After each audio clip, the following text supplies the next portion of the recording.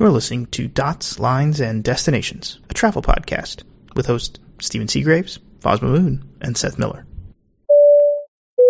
Hello, and welcome to episode 292 of Dots, Lines, and Destinations. I'm Stephen Seagraves, joined by Seth Miller and Fosma Moon. Hey, guys. Hey. Howdy. It's a lovely Tuesday afternoon. We're recording this earlier than normal. Wait, you actually know what day of the week it is? I keep track. And you know, we have to record the show earlier because Seth is turning into a grandpa and starting to do woodworking and go to bed early. You know, we're in trouble when he becomes a shop teacher. You know, just random side story about shop teachers. I actually didn't get to take shop class in high school. We sort of had one, but I did a drafting course instead, which turned out to be very valuable and useful to me later in life. And so I'm happy I did it. I was like the last year they did paper drafting with like the square and, you know, the arm and moving around and doing it all by pencil. So it was really cool. And then learned CAD later. But separate from that, my wife was telling me a story last night as we were talking about some of these things. And I bought more tools, more power tools. And having the correct tool turns out matters a lot. But she was telling me the story about how she did something in shop class when she was like in middle school. And hers wasn't very good. But her sister, who's a year younger than her, came back and it was really good and much straighter lines and this and that. I'm like, oh, and I was like, oh, she probably used to this and to that, you know, the right defense and had it all working correctly. And she's like, oh, no, I don't think we had that. You know, I was like, how could you do that? You know, use a table saw with a dado blade without a fence. She's like, no, you know, you just held it carefully and this. And I'm like, yeah, that's super dangerous. She's like, well, our shop teacher did have a missing finger.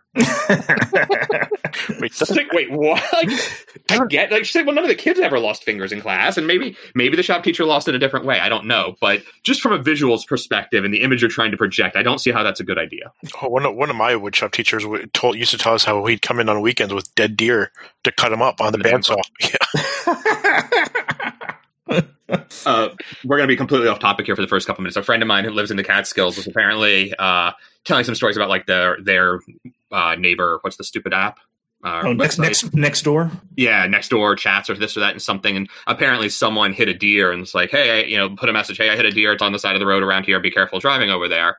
And one of the responses was like, you just left it there. You didn't do anything else. Which, okay, fine. It's like, well, I notified the authorities. And then she's like, you have to tell its family. It was apparently like a serious response. I was like, wait, what? Yeah. Apparently someone has to go find the family of the dead deer and let it know that mom or dad is dead. I thought you were going to say that they had, told them to go pick it up and use the meat. I mean, that's actually a thing, I was surprised that they didn't, given where they are and whatnot, but I guess maybe it was, hey, here's where it is. If anyone wants to go pick it up and eat it, it's only been dead a couple hours. Probably the maggots haven't gotten to it yet. I don't know. Yeah. Next door is an entertaining beast. I have thus far in my life avoided getting into it, and I'd like to keep it that way. If you like to read just completely nonsensical stuff and crazy neighbors, it is definitely for you. Yeah, I spend a decent amount of time in my life on Twitter. I figure I covered the nonsensical idiocy that quotient I need. Oh, man. All right, so let's dive into some stories here. The first one is a ProPublica article about the TSA hoarding over 1 million N95 masks, even though airports are basically empty and TSA staffing levels are down. And it really doesn't need 1.3 million N95 masks. And so concerns were raised back in April. And, they were saying, hey, we should donate these. And people said, no, we're not going to donate them. We're going to keep them. Very interesting. Are the TSA agents working at the customer facing roles wearing masks at all? I think they are, right? I think they are. Yeah. At PDX they are. Okay, but like surgical masks, not N95s, or I'm pretty sure they're surgicals. I haven't seen N95s used. At the airport. It's sort of a weird thing with just the whole N95 situation, and I get it. Those are the ones that are going to, quote unquote, guarantee no transmission. But what, when you ask the question, like, what is the goal of wearing the mask and how much of it are you trying to control? Obviously, 100% all the time for everyone doesn't work right because we don't have the supplies. And so someone one of these days is going to open up a warehouse and find wherever the government put like all the ones they hijacked from the states and from everybody else. They're going to be stored somewhere. But yeah. It's just it is kind of weird. Yeah. And it's instead it says the TSA quietly stored many of them in a warehouse near DFW. And we're paying for the warehouse space. Yeah. Yep. So anyway, it was expected that this would last them 30 days. That surplus would last them 30 days for all of their security officers, but did not account for the decline in the number of officers needed lately. So,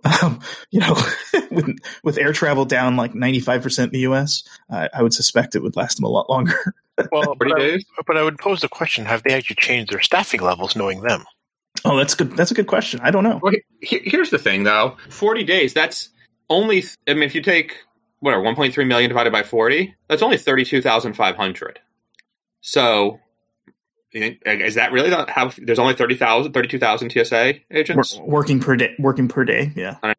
Yeah. I don't know. For some reason, I would have thought the number's higher. I don't know. It seems low for sure. And also, only one mask per person per day. Yep. Like, take it off at your lunch break, you got to put it back on. That, in theory, is a really bad idea. Of course, I've been wearing the same one for 3 months now. So, I don't know. Yep. Better than nothing. Maybe some people out there who have flown have seen what the TSA agents are wearing. Just let us know, because I've only been to PDX once during all this, and other than that, I've been getting updates on their Twitter. So, next up, so Cessna has a new plane, the Cessna Sky Courier, and it completed its first flight this week. New clean sheet design aircraft. Pretty amazing. You thought it was never happening again. I will say it looks like a minivan of the sky, but it's supposed to be more. It's not supposed to be a minivan. It's supposed to be more like the Ford Transit 250 or 350. Oh yeah, that's exactly what it is. Yes. With Sprinter van. Yeah, with some wings bolted on the top. Well, at least they didn't have to redesign the cabin. Well, that's the thing. It's the existing order is actually for FedEx, who's got 50 of them, and it's also, I think, known as the Cessna 408. So in sort of the scale of what the company has delivered, it's big for a prop. It can handle 3 LD3 cargo containers. Oh, wow. So like palletized cargo in a prop.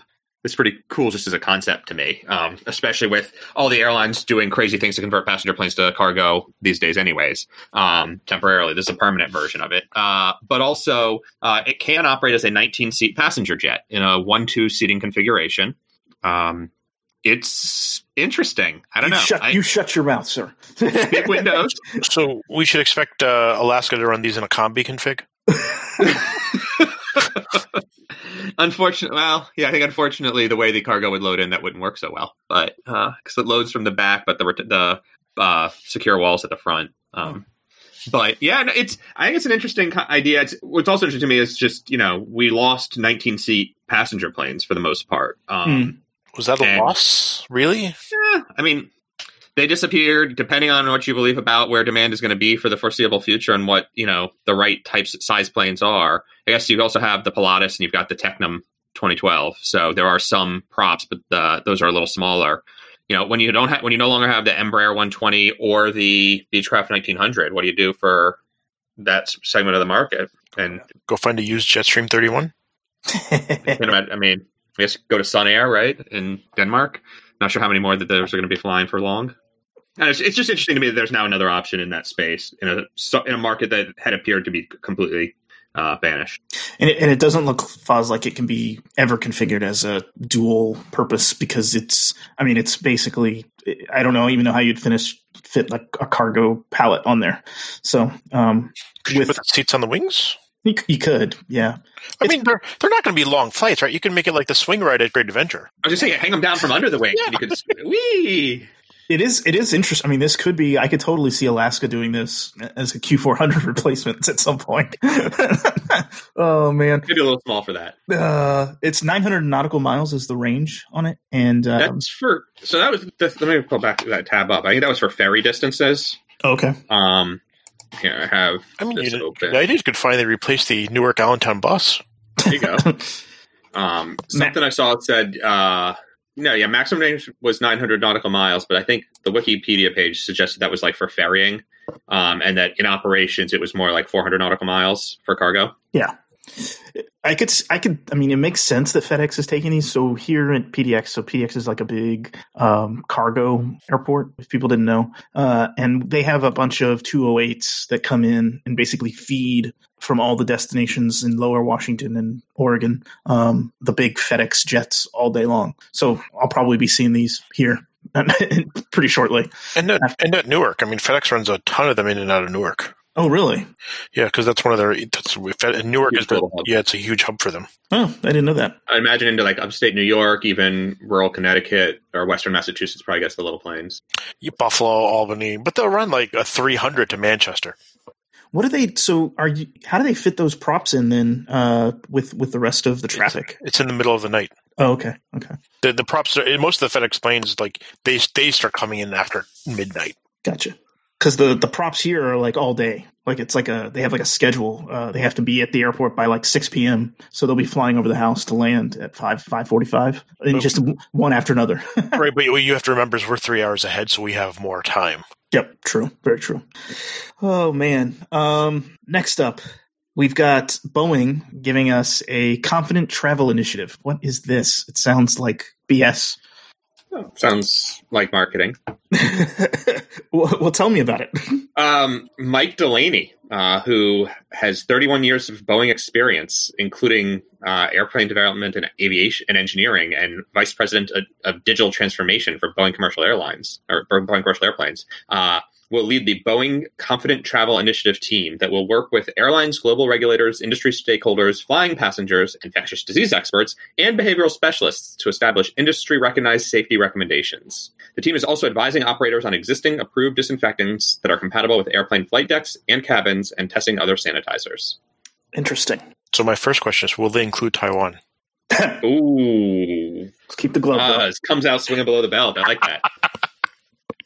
I like that we use this. I like that we use the same like reference. I said keep the gloves up, and you said he's hitting below the belt. I love it. It's a fair question. It is, especially considering that both Ava and China Airlines have bought many Boeing planes, or the soon-to-be renamed China Airlines. the airline formerly known as China Airlines. Yeah.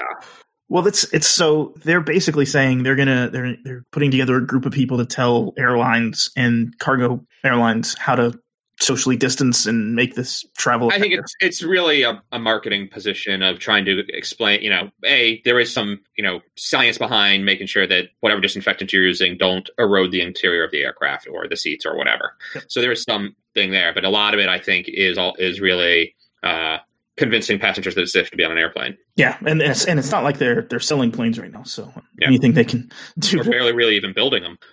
Yeah, exactly. I was reading, I saw that thing in Hong Kong that they're testing out where they spray you, they disinfect you. The pod for the employees to walk through at the airport? Yeah, and so apparently in Abu Dhabi they're doing the same thing. Like that there's a video that Etihad put out, or the airport of Abu Dhabi put out, that shows you going through this disinfectant, and they're doing temperature checks and all these things. My question is how effective is the disinfectant, if this is an airborne illness? Like what's the point of the disinfectant? Is there a reason for it? If you're carrying it on your clothing or skin or on your bag or whatever else is in there with you. So like the off chance. I mean, it's like that's like a very low transmission vector. Yeah. And it's like, I guess that's just there to make people feel better, maybe? Yes and no. I think unfortunately right now there's so little still hard data about a lot of things that related to this that the default is not do nothing, but do everything. Yeah. And so, it's interesting. There's a call with IATA, as there is every week, this morning, and it was Nick Kareen, who's their VP of passengers and cargo and something else. Relatively senior guy there was basically saying, the goal is to come up with a multi-layered approach. It sounded a lot like TSA kind of mumbo jumbo. It really did. I mean, with the exception of they don't want the TSA to be involved at all, or the government, the U.S. government doesn't want the TSA to do it. The airlines do. But there's a lot of this sort of multi-layer thing. But one of the things they said repeatedly during the call is we have to make sure that whatever actions we're putting into place can be updated over time. So as the technology improves and as the science advances, we can get rid of whatever extra layers we don't really need. And he cited post 9/11, the shoe bomber and the liquid ban as two things that we clearly have better technology now for scanning against, without requiring the liquids rule divestitures, but we're not doing it. And those rules really were never supposed to be permanent, and yet somehow they have been, because no one is willing to look soft on security, even if it's all for show. And that raises the very real risk of whatever we implement next related to COVID-19 is going to become very permanent, not temporary. Yeah. Well, I mean, and going into Hong Kong, even right before all this, they did temperature checks, right? Even if you were healthy, you still went through the checkers leaving immigration, and other airports I saw it as well. Before you got into immigration, because because it's always when you walk down that long aisle. Yep. So, I mean, it's one of those things. It's not, that one's not invasive, but potentially we face something that could be invasive if these stick around later on. The temperature checks, the question I ask about the temperature check is, right, like, you can have a fever for any number of reasons other than COVID-19, right? Is that really effective? Is that really the right thing, right? Yeah. So the question is, does that mean an immediate no-fly, not list, but no-fly ruling, or does it require follow-up? Would they then make you get a test? How quickly can any of that happen? There's still way too many of these unanswered questions, but there is also a clause in the contract of carriage from a lot of airlines that says if you pose a health risk to staff or other passengers, we can decline your right to fly. And while it's rarely executed upon, could they say that? Yes, they could say if you got a fever of 100 or whatever the threshold number they want to use is, even if it's not COVID-19, you're still sick and could become communicable on the plane. We're not letting you on board. So that raises an interesting question, right? Because prior to this, if you were ill and you called the airline saying, I'm not feeling good, I have a little bit of fever. Tough shit. Yeah. Right? Yeah. Like, are we like going to a world of double standards now? They're airlines. We've been there for a long time. Shay. You set that one up way too easy, Foz. Sorry. Maybe that was intentional. I mean, maybe what we need to do is temperature checks in a sulfur cloud. If you don't pass out from the sulfur cloud, then you're suspect. So, I mean, it's a good question, Foz. But like, comes back to what Seth was just saying about like IATA, right? They want the airlines to do it, correct? They want the airlines to manage this because it's on the airlines to decline a passenger on the plane. Yes and no. IATA would much prefer that all the health stuff be handled by governments. All the data collection, all this. They don't want to have responsibility for any of that from a liability perspective. They just want to be able to say, nope, you didn't pass the government checks, you can't come on. And the cost perspective. Yeah. And it would be probably better for the airlines if that was the case as well, because then the airline's not the one going, you can't travel, right, and pissing people off. Then you have to get the government, the airline, to talk to actually, not cancel your return ticket or your... So people are telling me that we can spin up these apps on, whatever in 5 minutes and I have a new Uber, but we can't get the government and the airlines to communicate? Oh, man, we're doomed. Well, that's because you want something that's practical, not something that's just, encourages laziness.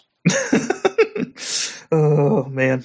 Speaking of which, we had a friend of the show, Sina, sent us a link to an article on retool.com. And it's about the technology that changed air travel. And it's fascinating. And it talks about GDSs and what they are and why they exist. And he asks a question, Seth, and I'll let you talk about it. Yeah, so, I mean, it's the story he linked is a history of basically all the travel computer systems, the back-end systems that the airline's running. It starts with, they show a version of it as flight reservation bookings done on index cards. I've seen pictures of it done on giant chalkboards. The history is insanely inefficient. And I mean, even when I was in Myanmar not long ago, 5 years back now, they were running it on Excel for the airline I booked with, because I went in to pay and saw my reservation in the spreadsheet. But there's also highly available, highly performant super database systems now from Amadeus and Sabre and all those things. And that sort of evolved. And there's some cross-compatibility, but also some challenges and all these other things. And the question is, sort of what does the next generation of all that look like? And it's NDC, or New Distribution Capability, is the IATA-backed and airline-backed sort of concept where you still have a PNR or reservation locator. You still have booking details, but it really becomes a single true repository of way more information and way more flexibility and way more data about any particular trip. So combining flights and hotel bookings and rental cars and any other service that uses the platform gets easier. And you can do some of those linkings even today in the legacy platforms, but it's all supposed to be much easier.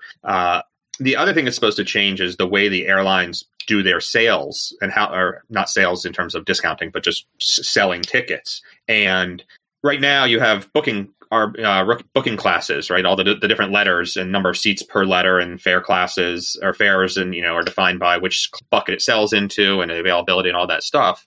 The idea is to get rid of a lot of that and truly get to much more of a sort of black box idea of what the numbers look like and how it, Steven needs to fly today. Well, he's going here to there. We think for Steven, the price is X based on, we know he's 1K or not. And we know that he's probably traveling for work, not for leisure, and all these other things. So it's really interesting how some of that comes together. I'm trying to remember now how long ago it was. It was last September. I was in London and met with Mark Linehan, right? Mark Linehan, and spoke with him about a lot of this stuff in an episode. I'll try to remember to put a link to that in the notes here about how some of these things are changing. But Sina sort of wanted to know is any of that really happening? And the answer is sort of. It was progressing. Obviously, right now with the COVID-19 situation and everybody's halting all spending on any project that had any, capital expense, it's hard to know where the airlines are going to be moving forward. And if all the suppliers that were sort of building the middleware to sit there that sat between the back-end PSS and all the sales channels is really moving forward.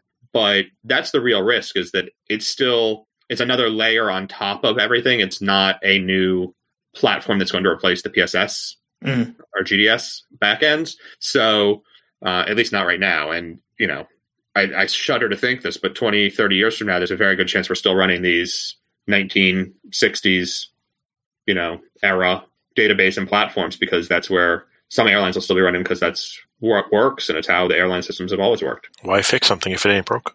Well, eventually they get expensive to keep running, but I mean, I would rather have the old system than the black box. That's just me as a customer. Right. So this is the risk, is do you trust the airline to give you the right price for you versus, being we are advanced users, there's no doubt. But when we, sometimes I just look and buy the ticket and fine. And other times, if I'm confused as to why something looks mispriced or a different number than I expect it to be, will I go and look, what are the published fares? What buckets are open? Does it look like this airline is overbooked that day or for the week? Things like that. When you get rid of all those booking class details, a lot of that information goes away. And so it's, I guess, the underlying fares can always change. So you can't say a Q fare is always $400 on this city pair, right? Sometimes it's $350, sometimes it's $450, sometimes you just don't know. It can always change. But there's also at this moment right now, I see that there are fares published at these 12 price points. If I'm at, number 12, maybe I buy. If I'm at number 6, maybe I don't, because I see that there's potential, it's a game theory, but I think there's potential that price is going to go down based on who the hell knows what. But trying to figure that out, I could understand why they don't, the airlines want us to not necessarily have that information. There's also the argument they make of well, we know you're a 1K, so bags are free, so we don't even have to sell you that. And when you buy from United, it'll look cheaper because you don't have to pay for priority boarding or a bag fee or a seat assignment, where if you're shopping on American, you would pay for all of those things. So, that's part of the, we know who you are, so we know how to sell to you. The counterpoint to that is the stuff I mentioned earlier. It's we know Steven is going to, Montreal again. It's almost certainly a work trip again. What if we bump the price up $100 and see if this company will still pay it? Yeah. Yay. I don't know. I'm not sure which. Well, but there's one variable to all this is historical pricing, right? So you buy a ticket today, you fly the outbound, and then you want to change back. One of the nice things is you get historical pricing if you choose to change it. How do you do that if you've got fully dynamic pricing? You just reprice, maybe? I don't know. I mean, I will give the article credit. They had current day pictures of these systems. So they know exactly what was sold today, right? I was making a joke about the pictures in the article. Oh, I thought you were saying they have day pictures of when you have a reservation, they have an idea. So you're talking about the lady standing in front of the IBM, with the big plastic tag on top. Oh man, good stuff. So in other news, Garuda's former CEO has been put in jail for his bribery, and that term will be 8 years. Kind of amazing. We talked about this on the show a long time ago. This is tied to the Airbus bribery scandal, where the British, I forget which of the offices is, but one of the British offices basically came out and did a full investigation. It was Airbus definitely bribed some people, and I think Airbus paid a €4 billion fine, which is a lot of money. And then on top of that, it triggered investigations in a number of countries where many Airbus aircraft were purchased. AirAsia did one right around New Year's where Tony Fernandez and his second in command sort of stepped aside for a little while to let a investigation happen without them involved. They were cleared of any wrongdoing. And they were actually, that was one where it was, he had, Airbus had sponsored his auto racing team also. There was a lot of weird cross-pollination, let's say. And but he got off without any, not even a slap on the wrist. The Garuda guy, not so much. He got found guilty. So, oopsie. Well, his little motorcycle thing didn't help either. Whose? The Garuda guy. He was also, part of the whole thing was he was, wasn't he the guy that brought the motorcycle in as parts? It was in a delivery flight. He in the box of spare parts. He also tried to import a Harley, super expensive bike into Garuda and sneak it through customs. Yeah, you're right. Because it was bought through the Garuda Amsterdam agent, ticket office manager's bank account. It was something definitely shady. Stand up, citizen. Oh man. So Brian Summers posted on Twitter that effective on July 1st, that United is adjusting some of their staffing levels, and this looks like it's an internal memo. And they will. United is going to currently staff or will staff their flights to one less flight attendant, right? Or is it? Explain this to me. I can't. I'm trying to understand it because it's so. FAA rules say 50, one FA per every 50 seats. Okay. Right? So if it's 300 seats on a plane, you need 6. If it's 299, you need 5. That's why JetBlue was at 150 seats on its A320s for so long, because then they only needed 3. Mm-hmm. And then when they were more, and then they cut it down and we're giving everybody extra legroom and cutting a flight attendant. So that was part of the situation. But for premium heavy routes, particularly long haul, they overstaff to support the higher touch levels of service. Mm-hmm. Right. So you may have a 777 with 280 seats on it going from Newark to Frankfurt. That's only 6 FAs needed. But to do a full dinner service in business in Polaris plus in economy and everything else, maybe you need 8 or 9. And now what United is saying is, well, there's no passengers and we've basically cut all the service down anyways. So we're going to be cutting the flight attendants on board to FAA minimums plus 1. Wow. So I think it's FAA minimums on all single aisle and plus 1 for the Polaris stuff. Yep. Wow. And I'm reading this. I mean, they're talking about on longer flights, they've suspended pre-departure beverages in Polaris, no hot towels, no linens, and they've combined the appetizer, salad, main entree, and prepackaged dessert onto one tray. So it's basically the quick meal. And then in economy, they're serving a snack, meal, and dessert all in one step.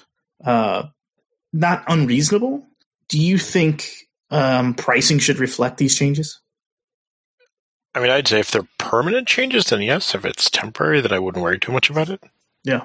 I mean, it comes back to the first topic we talked about. Will these things be temporary, or how long will they be in place? I mean, this. If you listen to the Trumps, this will all be over after the election. Well, conveniently, effective July 1st, though. So I mean, that United is already planning for the summer season with this stuff. They kind of have to. I mean, so United also is finally sort of ramping capacity back up a little bit. They're going to be at 25% of last year's capacity. I think going into June or going into July. Going into June, I think. But they also still don't know what July's going to look like. They're ramping up slowly, but it's not a lot. So they do have to plan that far out, though. You have to make decisions and publish schedules. Yeah, it's going to be 75% canceled, so 25% of historical capacity for the month of July. Coming off of 10 to 15% in May and June. Yeah, and a lot of airlines are doing that. There's a whole everybody's like, oh my god, we're back to 20% of our previous capacity. Let's celebrate. Yeah. I just wonder, now it's just you're paying for the bigger seat at this point. That's it. You were always just paying for the bed. Yeah, true. But now you're not even getting a blanket. It sounds like. So. I hope you stole a Polaris one when you could. No, I didn't. My flight attendant friends commented the other day. He's like, "Yeah, passenger came on and asked me for an extra blanket and pointed to his." To which the flight attendant responded, "Well, we haven't catered those in some months, so you must have brought that one from home today, huh?" Oh, that's funny. And also on Twitter, we have a lot of stories from Twitter today. I spend way too much time there. Yeah, it's probably the truth. There's some history happening that happened today. Etihad is flying from the UAE to Israel, and it's going to be the first, I guess, a direct commercial flight between the two. And it's for coronavirus aid to the Palestinians. Like did a couple hours ago. Kind of amazing. I mean, that is historic. It is historic. I never thought we'd see it. It did go around Saudi Arabia. It went the long way, or not Saudi Arabia. The flight path is sort of definitely the long way around, not overflying. When around Saudi Arabia, it crossed up through Iraq. Based on the positions, it's hard to. There's a gap in the picture, but maybe it went up almost into Turkey and then down through northern Cyprus before looping down and coming in from the coast into Tel Aviv. So. So they can't go through Saudi. That makes sense. You can't, except Air India got special permission to transit Saudi Arabia for its flights. Really? Last year when it launched flights, it was able to transit Saudi Arabia while El Al was not. And even then, that was a big deal at the time also. So, slowly but surely, every, couple hundred years, we make a little bit of progress. Very true. I don't know if you guys know this, but I play flight simulators quite a bit. And especially right now, I do.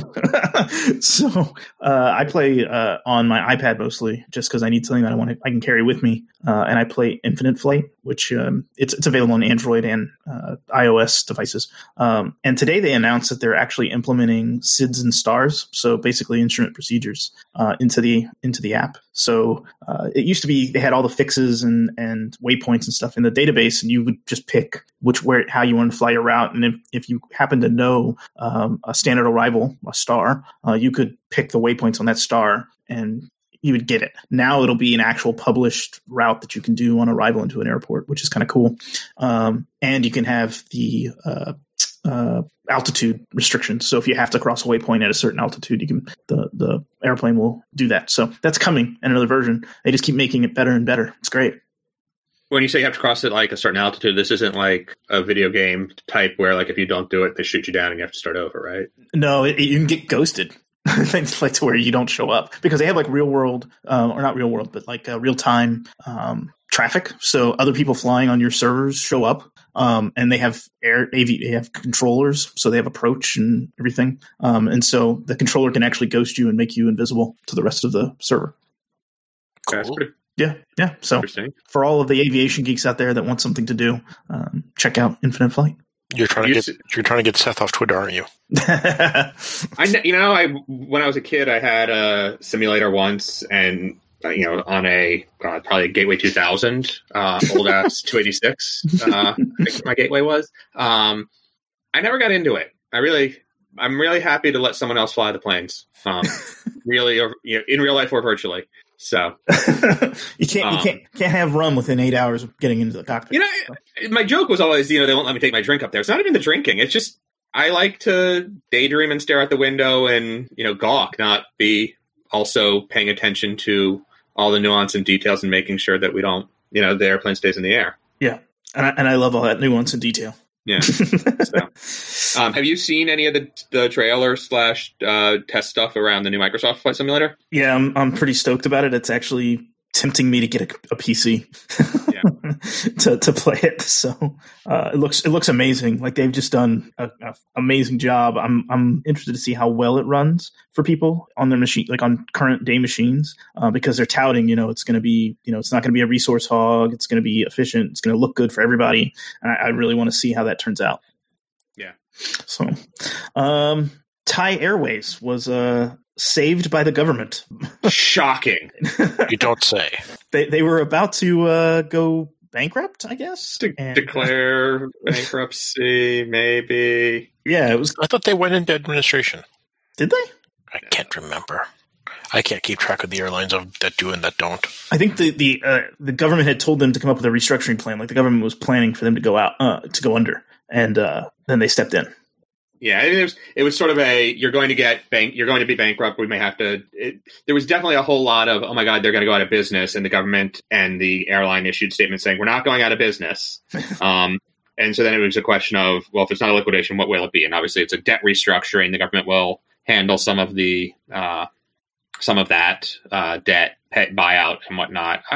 What really is interesting to me is why, and I don't understand, is how and why they maintain such a mishmash fleet. Like there are ways, and like is there really a pride situation there? I just don't understand, because like there's absolutely ways to be a horribly inefficient government-run airline organization and also not do things that are like completely stupid. You can only be slightly stupid and still be a pain in the ass for the rest of the free market. So I am surprised they keep the A380s around. It seems like a overkill for them, especially now. And they were running them to weird destinations all the time. And then they have like rundown A330s, don't they? That are just beat to hell. And then they still have 747s. It is very weird. Yeah. And then they're taking new deliveries of A350s, right? Yep. And 787s. Pretty sure. They're almost, if they actually might be worse than Qatar Airways in the we got one of those category. I mean, not how long ago? When was the Myanmar mistake fairs?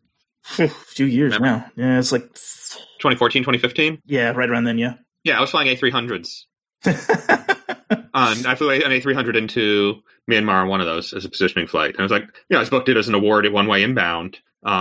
And was going through. I was like, wait, if I spend an extra hour in Bangkok airport, I can fly on an A300? Yes, please. Like but it was like shocking to me. It was surprising to me that they even still had those around. And there's a couple still flying, I think, maybe. But wow, back then even there weren't a lot of them. So wow. Yeah.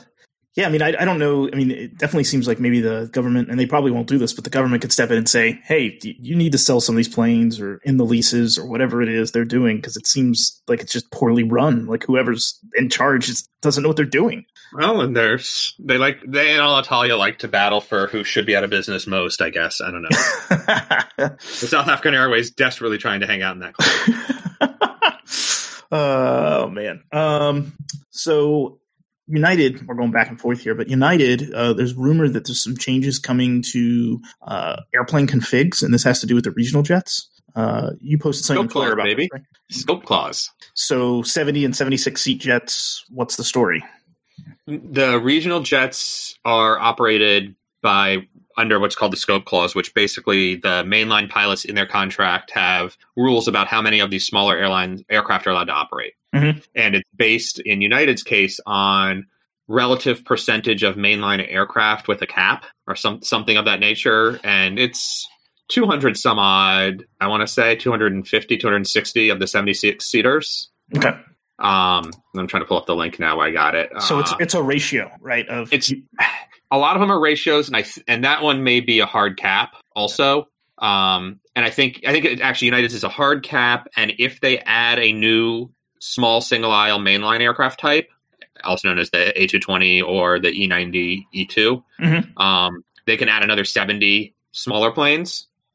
So it's basically there's caps on them, and I can't find the number right now because I closed that tab earlier. Sorry. But the gist of it is that apparently when they signed the pilot contract in 2016 that established the most recent version of those caps, if United cut or had to furlough any mainline pilots that was on the payroll at that time of the contract signing in 2016, all of the 76-seaters would become 70-seaters. What? Holy shit. Yeah, to try to force the situation. No one wanted the mainline pilots, in granting that United was allowed to add some more of those planes, wanted to protect their mainline jobs. And the idea is, if you have to start furloughing mainline pilots, we don't want you to do it at the expense of having larger regional jets. Wow. So we got the 550, the CRJ 550, because United, quote unquote, accidentally bought too many 76-seaters and then was like, oops, we got to come up with something to do with these old CRJs. And they came up with a different way to fly them. But now on top of that, they're faced with this potential of needing to furlough a bunch of pilots, and all of the 76-seaters would basically lose a row and a half of seats. Wow. And today, Wolf Investments and Hunter Key, who's one of the big airline investor guys you hear on the earnings calls all the time and whatnot, they held their transportation, whatever, seminar briefing day, and 4 different airlines spoke, including United's. And someone asked about that, and the United person on the call said that they had begun the engineering work to plan for that. So I mean, if you look at the numbers, all of the airlines expect significant layoffs, and United has a hard stop line in the sand kind of situation of they've got to do it if they go past that, and they are now planning for that eventuality. Does that mean though they can keep up the same amount of regional jet flying? Is that they can keep the same number of those frames in the fleet, but they have to downsize them? Okay, is my understanding. Because there's a lot of flying across the country happening on E-175s right now for United. I mean that's kind of their go-to bird. And 319s and 73Gs. They're using their smaller jets. Yeah. So that's why I was asking about that. Yeah. The expectation is that the smaller jet thing, if they're forced or choose to, I mean, forced is a relative term, but if they are either sort of socially guilted into or governmentally forced into doing blocked middle seats, which no one from the airline perspective really wants, but also the airlines understand that they have to get people to buy the seats one way or another. And so blocking those, if you got to block the middle seats for a couple months to make that happen, then the airlines are going to do it. They're flying bigger planes to, if we got to move 100 people, we'll put a 73G, but if now we got to do 100 people and all the middle seats have to be blocked, we need a 739ER kind of thing. Mm-hmm. So also, by the way, I don't recommend trying to no blocked middle seat shame American Airlines on Twitter. Because a journalist did that the other day, and one of the American Airlines spokespeople, PR guy or comms guys, came back very quickly with, these are the number of people that were on your flight. This is the number of empty seats there were. These are the number of families that were booked together with 4, 3, and 2 people on each PNR. Are you sure it wasn't one of those in the middle seat?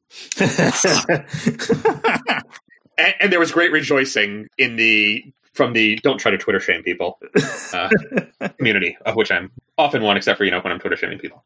I saw that one guy that posted, he was a reporter talking about middle seat. I mean, we talked about this a little bit, but like United's policy, the published policy was never that we'll guarantee a middle seat. And this guy's like, United said they were going to block middle seats. Well, United was purposefully very vague about how they phrased it in an effort to make people think that's what was going to happen. Yep. So they had plausible deniability, or had legitimate deniability, but plausibly it didn't look so good, right? That's a legal win and PR loss.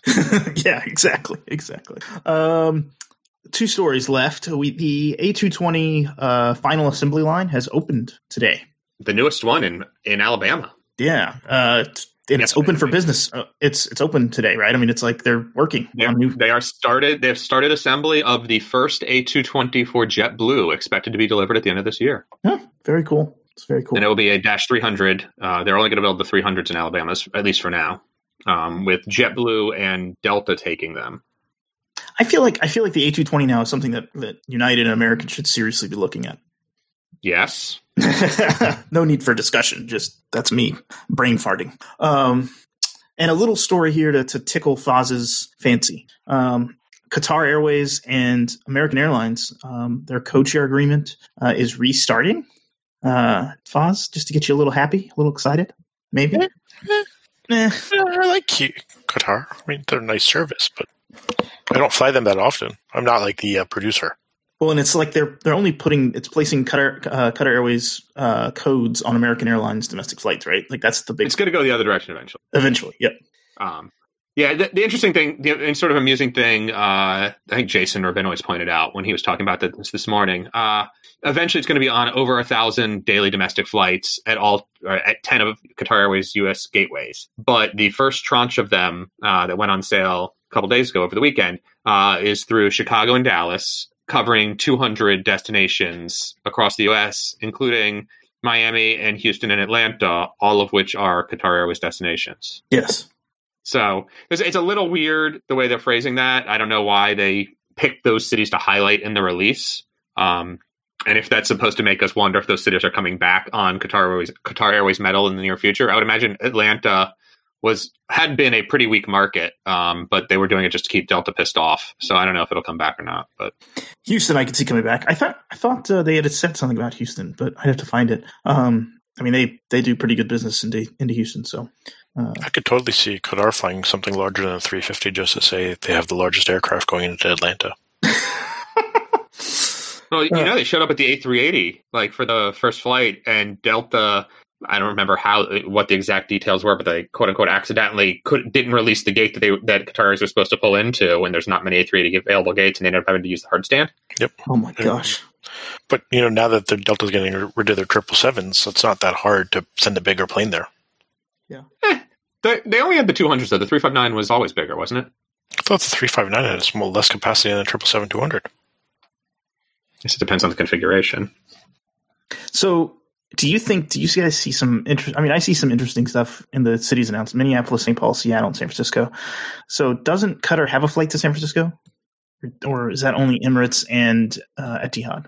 I don't think Qatar did. Could this be like pointing to? I think they named competitor hubs. Mm. I was wondering if maybe it's like pointing to future service, like Seattle. No, I think it really was just naming the competitor hubs. Okay, It's probably more focused on where the Indian traffic is. Gotcha. Makes sense. Are you still looking at those numbers? Yeah, it's 306 seats on the 350 compared to 288 on the 200 ER or 291 on the LR. So, the 77W, the 300 ER, gets a ton more seating on it, but the 200, not so much. Wow. Did we talk about Delta getting rid of the 777s last week? I think we did. Yeah. Do you guys think that anyone else will buy the LRs? That's the ones I was thinking about. I mean, what market do you really need for the LR now that you have the 789? Yeah, that's true. And the 350. Or depending on which way your airline tends to lean. But I think it was always a relatively niche product, and there's other options now. They're young planes. They're only like 10 and a half years old. My thought was cargo conversion. Okay. Third-party cargo conversion. Yeah. Makes sense. I think it's a show, guys. I guess. Sorry, I was just going to say, if they're depends. I mean, I'm sure someone will take them up if they're cheap. But I will say, I was amused just thinking about. You guys remember when we were talking about $7 million 777s that Delta was going to buy up cheap because they wanted to grow their fleet? Yes, cheap and easy. We would just throw a couple more 777s in. It's no big deal. And they maybe bought one as a shell for spare parts, but without engines on it. I think. Anyway, I just that they did that and made such a big deal of that, and now we're retiring the type is interesting to me. Maybe they can buy them from themselves. The best rumor I heard was trying to arrange a swap where United would take the 777s, probably the ERs, because those would match the existing fleet. No, because those are Rolls-Royce. Are they Rolls-Royce? Yeah. Are the LRs GE? Yeah, the LRs only come with the GE 150. Makes sense. Somehow do a swap where United would take those and Delta would get the 764s, because Delta is definitely keeping its 764s around for a little while longer. But because those are also relatively young 767s. But I don't see that making much sense one way or another. I could see Delta wanting those 764s, though. So United might make a little money out of all this. I think most of those are leased, though. Oh, darn. Oh, well, I tried. But it gets United out of its lease obligation. That's true, yeah. I think that's a show. What do you guys think? Solid hour of rambling? Okay. To our listeners, you can find us on Twitter @DotsLines. Like you saw today, we reference Twitter quite a bit, so leave us a note there. You can send us an email. You can leave us a note on Patreon, and we'll probably include it in the show. Until next time, happy travels. Take care. Plane Spotter says the 764s are not leased, but who the hell knows? Happy travels, everybody. I thought they were, but I could be wrong, because I remember a ton of those were Wells Fargo. I gotta find the stop button. Hang on. I'm surprised United's only flying 763s in right now. To where? To more or fewer? Just there's only 7 active. Yeah, they parked a whole bunch of them. They brought a few back. They have 57 all totals.